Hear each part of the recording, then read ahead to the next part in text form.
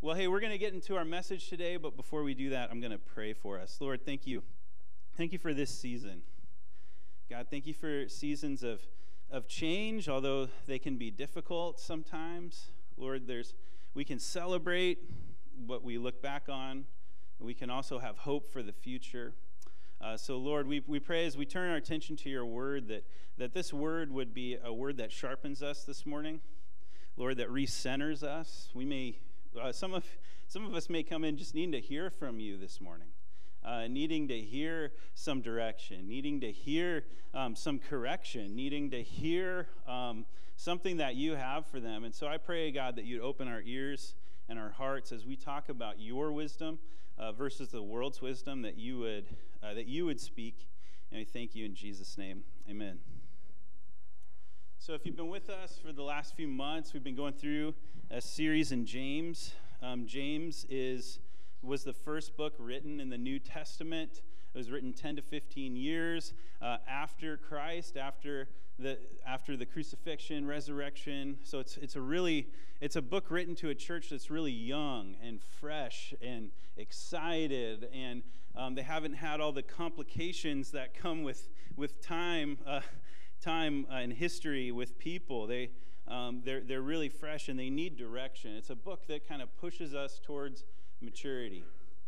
And as I was reading this passage about wisdom in James 3:13, I was thinking about Pastor Tim Keller. Maybe you've read some of Tim Keller's books. He passed away from prostate cancer a couple weeks ago and left a huge impact on the church.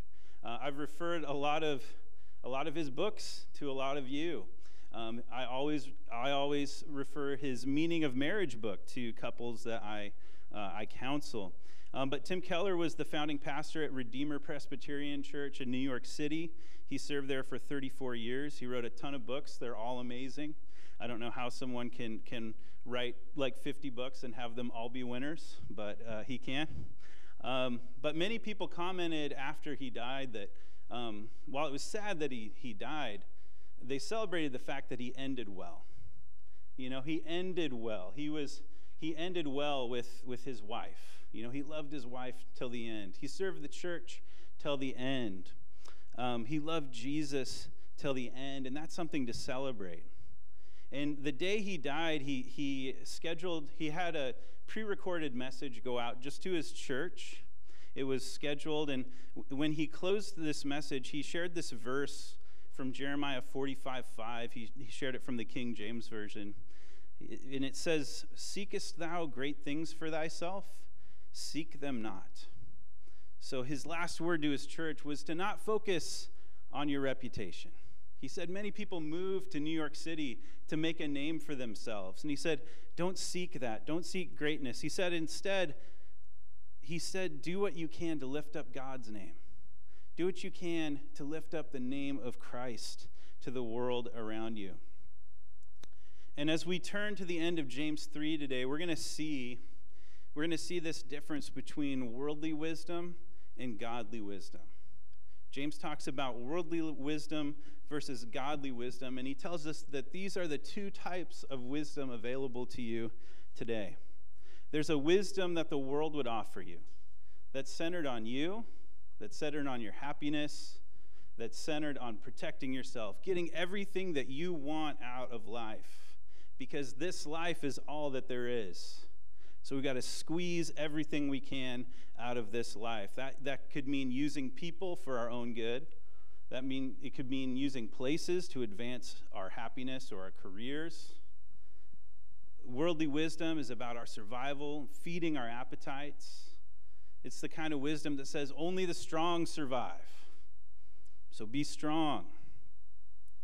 And this kind of wisdom, if you become a Christian, you're still susceptible to this kind of wisdom, to make your faith less about actually following Christ wholeheartedly and more about your own health, your own life, the social benefits. Church can just be a club. But in this self-focused world, God's wisdom has been revealed in the person of Jesus. Jesus came and he shows us another way to live. Jesus shows us that a fulfilling life isn't one focused on yourself and everything you want. It's actually focused on giving your life away to others, and finding joy in that, finding the joy of God in the middle of that. And it was this love for his Father and a love for us that led Jesus to give his own life away on the cross and then rise again. And in a similar way, he calls his disciples to take up their crosses and follow him in this way of godly wisdom. We're called to give our lives away little by little so that we can lift God's name up. And so in my own life, I feel this tension between worldly wisdom, fighting for myself, protecting myself, versus godly wisdom, giving what I have, loving others, and they're always in conflict. Am I going to react angrily when someone wrongs me? Or am I going to pause? Am I going to think about it for a minute? Am I going to pray? And I'll be honest, too, when Tim Keller talks about wanting great things for yourself, I've wanted that, too. I had a huge plan when I was 22, graduating from college. I had a huge plan that I was going to basically have my cake and eat it, too. I just got a job as a recruiter for a staffing company, which I don't recommend. Not fun.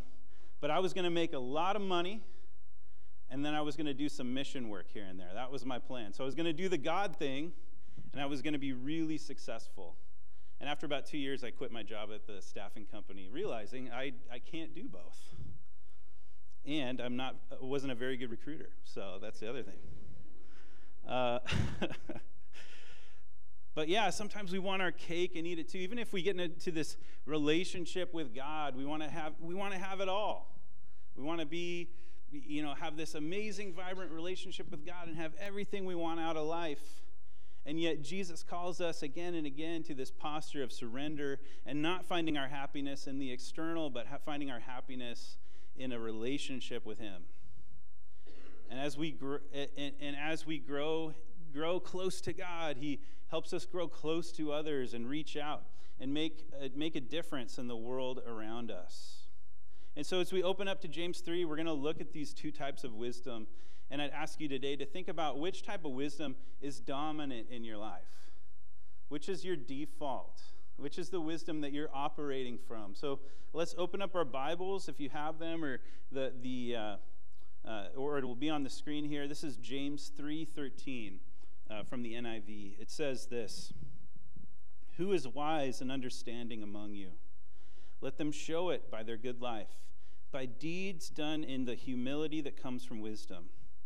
But if you harbor bitter envy and selfish ambition in your hearts, do not boast about it or deny the truth. Such wisdom does not come down from heaven, but it is earthly, unspiritual, demonic. For where you have envy and selfish ambition, there you find disorder and every evil practice.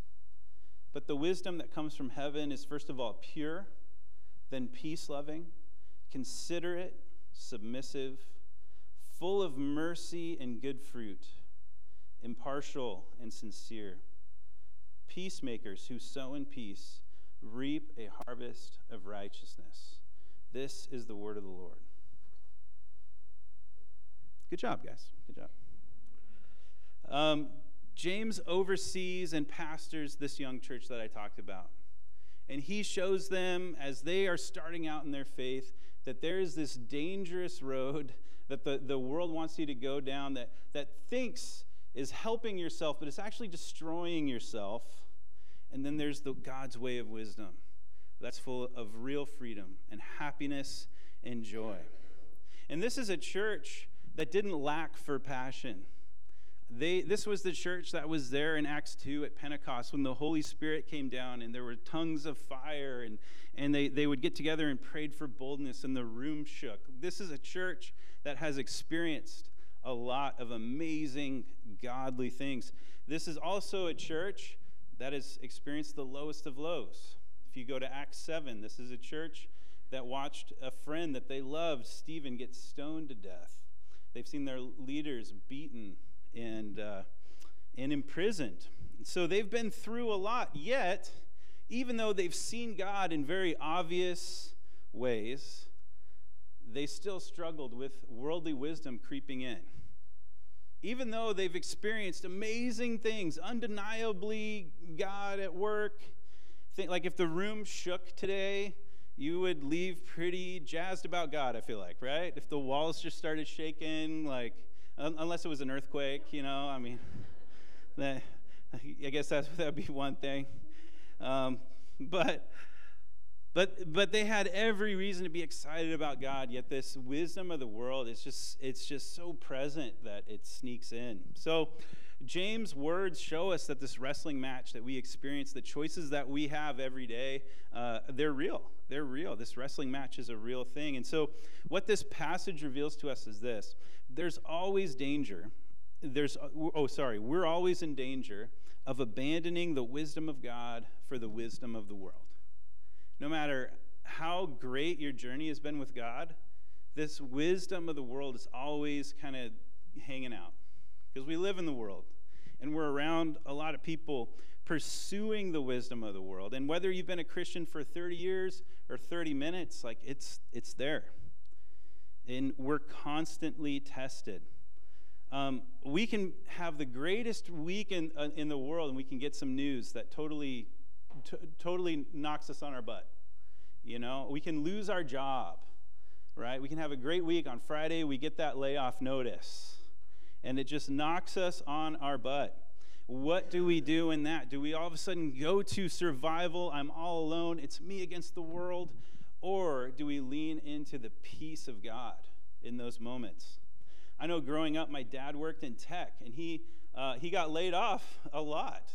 There were times where he would be laid off for over a year. But I always watched my parents with every transition just have more and more peace. They'd pray more into those things. They'd just trust God in the middle of that, knowing that he would provide, even when he'd be out of work for 6 months, a year, feast or famine. When you don't have a job to fall back on, are you fighting for your survival, or are you leaning into the Lord? Is it all on you, or are you trusting God, even in those stressful seasons? Maybe it's not a job. Maybe you're a parent of young kids who can't catch a break. You're so tired that you're wondering, like, when am I going to get some rest for myself, right? None of you guys have experienced that, right? Maybe it's family drama. Maybe there's just something in your family that just seems too much to navigate right now. Are you casting that anxiety on God, or are you trying to take matters into your own hands? One of the ways we do that is we numb ourselves, right? Whether that is just being on your phone or drinking or whatever it is. We have these ways of numbing ourselves instead of actually like trusting God. It's an active trust. It's not a passive trust. So let's get to this passage, because this passage, when I read this passage, I'm like, really this week, all I have to do is read the passage. It's one of those passages that just kind of preaches itself.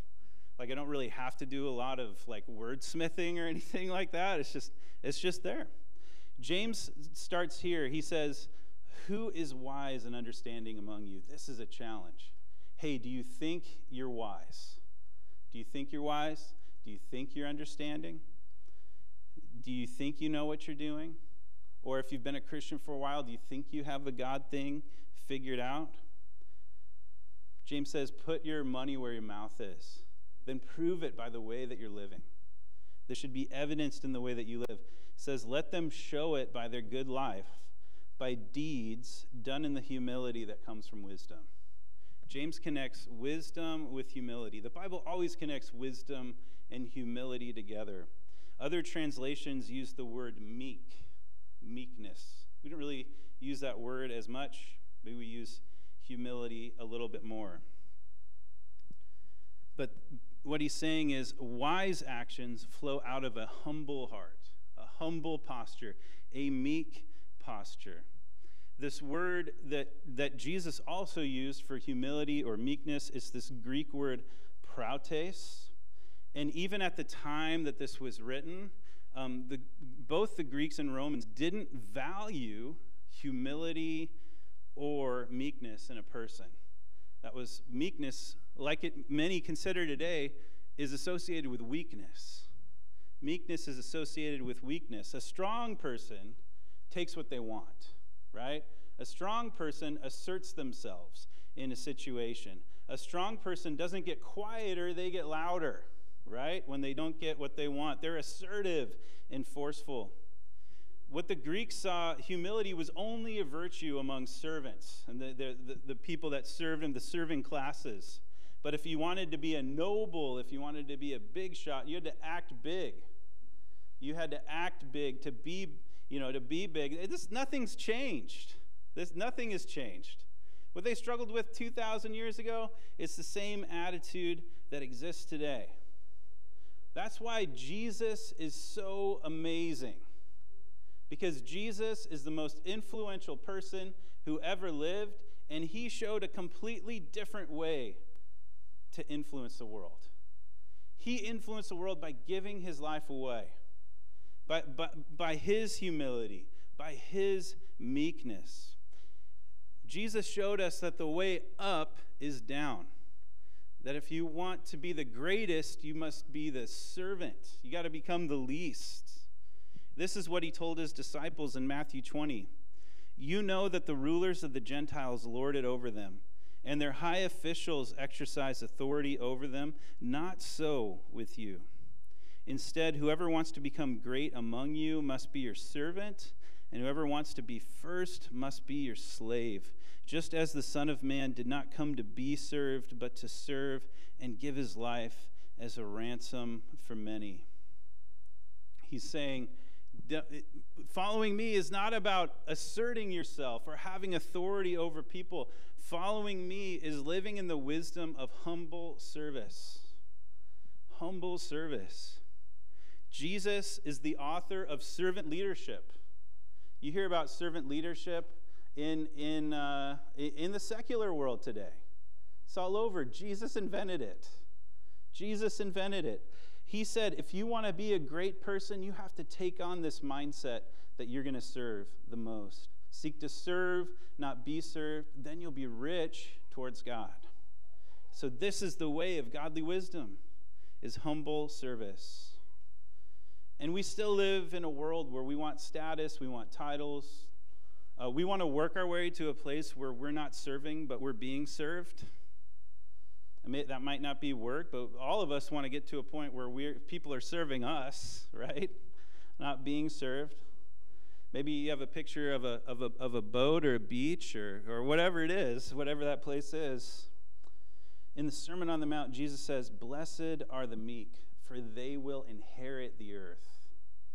Now, I think he's talking about the redeemed earth to come, the new earth, but I think he's also talking about God's desire is to give authority to humble servants. In God's kingdom, he wants to give authority to humble servants, those that are looking to bless others and build them up. God doesn't want to entrust the world to people who are just going to use it for their own good. He doesn't want to give the world to people who are looking to use and abuse people. God wants to bless the servants. And while that does play into the next life, it also plays into this life. In Luke 16:10, Jesus says, "Whoever can be trusted with very little can also be trusted with very much." God might give you a little bit. God gives you opportunities to serve. And when you are faithful with that, God will grow that in you, grow that ministry, grow that thing that he's blessed you with. So here's the question. We talk about servant leadership and give, you might hear give, but here's a question for you. Do you trust Jesus enough to serve humbly? Do you trust him enough? He calls you to serve, and your reward is only coming from him. Is that enough for you? Is that enough for you? Do you trust that if you serve your neighbor quietly, if you start going the extra mile for your boss or even your spouse? No laughs. That's it. Okay. If you find ways to encourage each other and others, do you trust that God sees that? Do you trust God enough to see you when others don't? Do you trust Jesus that he'll give you what you need in the middle of your serving? That you'll actually experience him more when you submit yourself to him? It's not always easy. It's not always comfortable. to serve and to give. Because we're messy, other people are messy, it can be very difficult. But God tells us that he sees. He sees us. He sees what we're doing. You might be in a role that's a job that's really hard. You might have neighbors that are really difficult, but God has called you to. Whatever it is, God sees your service. God sees what you're doing. James 3 shows us that worldly wisdom does not actually lead to joy. Worldly wisdom does not actually lead to joy. This is what he says in verse 14. If you harbor bitter envy and selfish ambition in your hearts, do not boast about it or deny the truth. Such wisdom does not come down from heaven, but is earthly, unspiritual, demonic.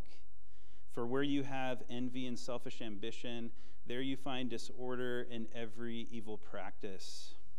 Worldly wisdom is born out of this bitter envy or selfish ambition that we have in our hearts, where we want more, I was trying to think about how envy and ambition show up in our world today, and I saw something this week that they've done research about how giving teenagers smartphones actually destroys their happiness, destroys all of our happiness. But especially teenagers are prone to this depression, anxiety. You get on apps like TikTok and Instagram, you see these perfect lives. Then you look at your own life, and you're like, why doesn't my life look like that, right? Not many people's lives look like that, by the way. But those images shape motivation, shape desires. They say, I need my life to look like that. I want to be in a space that beautiful. I want a vacation that extravagant. I want that picture-perfect life. And all that does is create cycles of envy and bitterness. It robs you of your gratitude. It robs you of being able to see what God is doing in your life, the grace that he's poured into your life, because we're focused on the lives of others. When we can't achieve what we see, we give up. We lose hope. So it makes our hearts selfish. It makes our hearts selfish. We'll never reach a point of enough if we're just looking to serve and please ourselves. We'll be envious. We'll be bitter. And God wants to set us free from that trap. God wants to set us free from that trap that the world would have us live in. You know, maybe you have a picture of your perfect life. I think my perfect life would be like Colorado glamping. You know what I mean? It would be like this picture-perfect cabin, and just I'd have plenty of time to do whatever I want. Hike, read, write, whatever. It just would be great. It'd be great. Fish, all that stuff. That would be, and then I would only have to talk to people when I want to talk to people, right? I'd have no meetings that I didn't approve. I don't know what your world looks like. That, yes, maybe in heaven, right? Maybe in heaven, I'll live in Colorado and have an amazing cabin in the new earth. I don't know. But that's not the purpose of my life.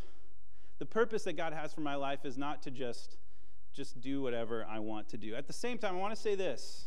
There's a place in our lives for rest, right?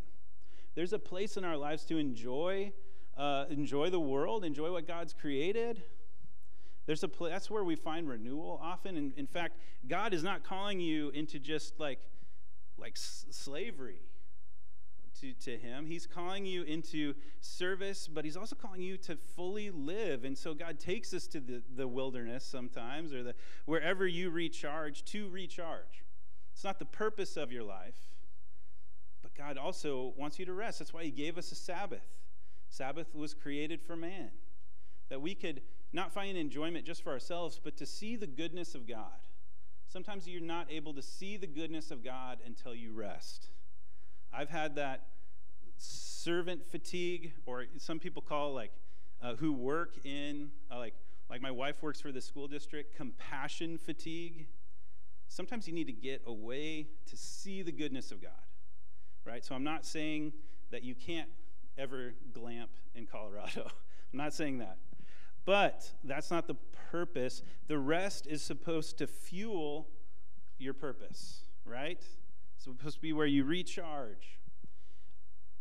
John 4:19 says, we love because he first loved us.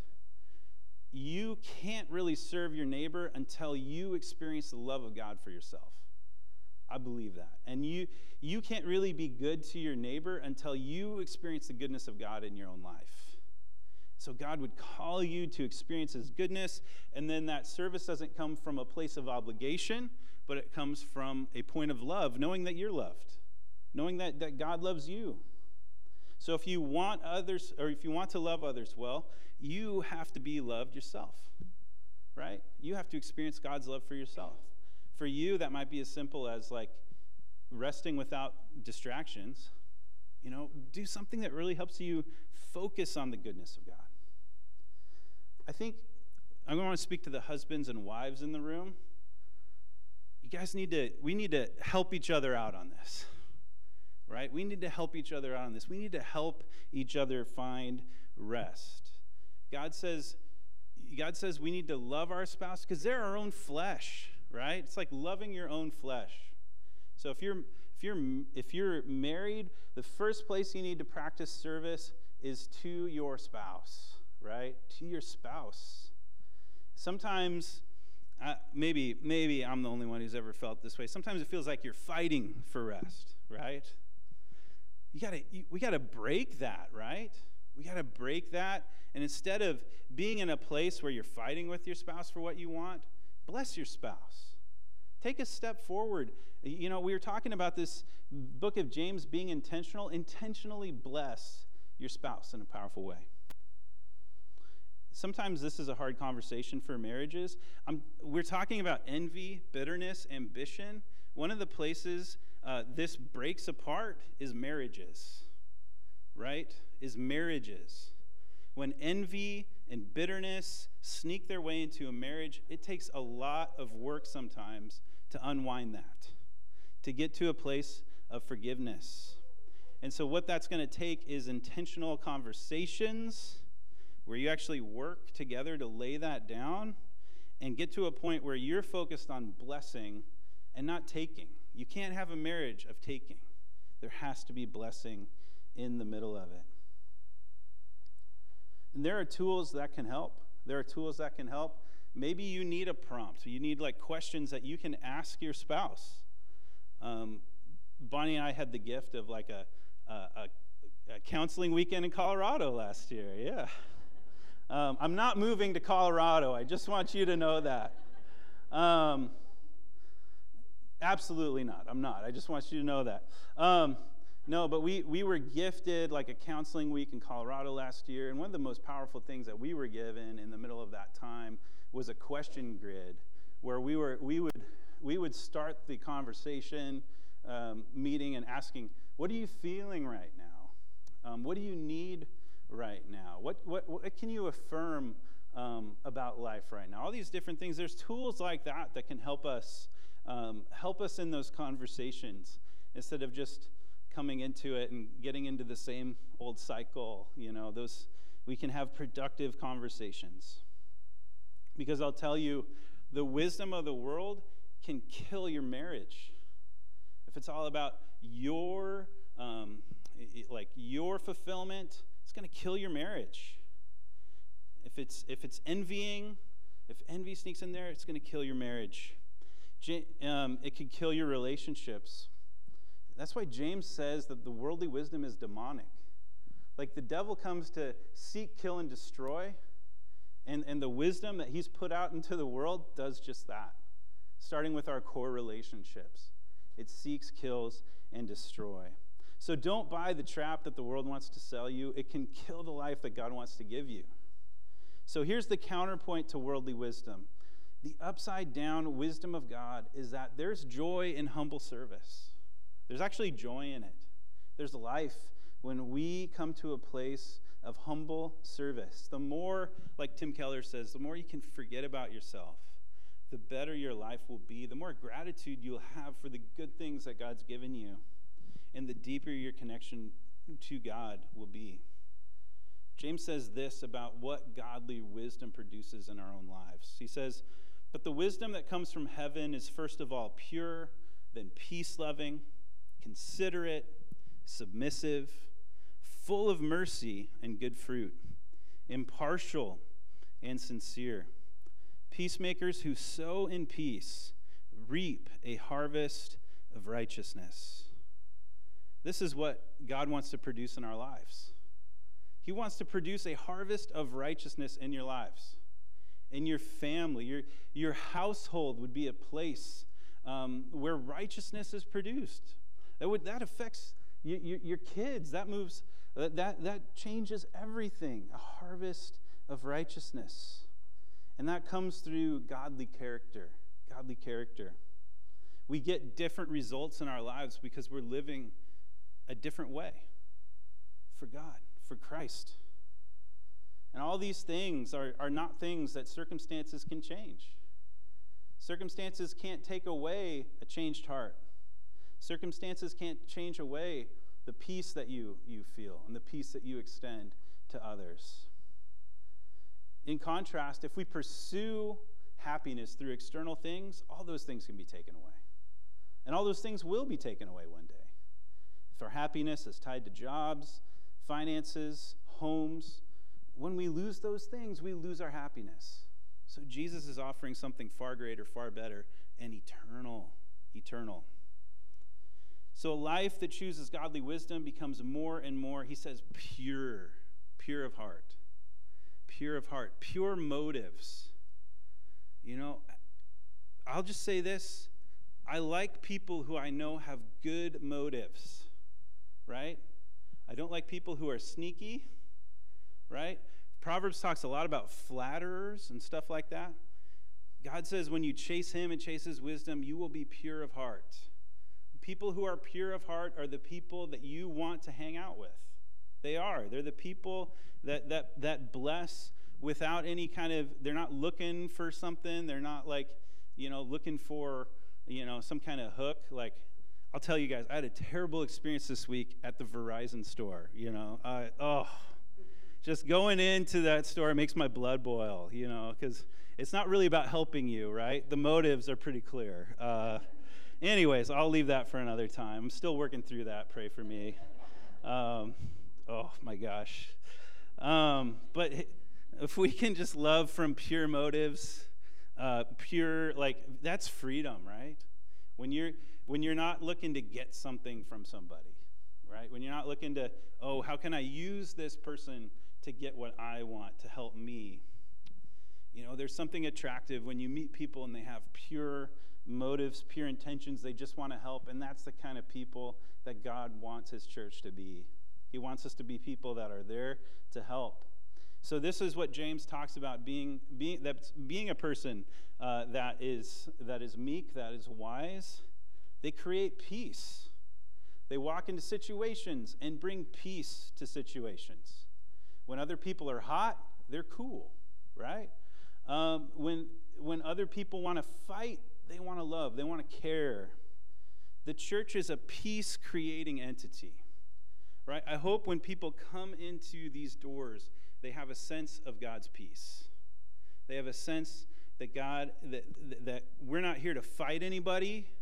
We're here to love, because that's what Christ has called us to. James says that disorder comes from the worldly wisdom, from everybody seeking their own thing, selfish ambition. James says it creates disorder. The disorder you see in the world is everybody having a selfish agenda.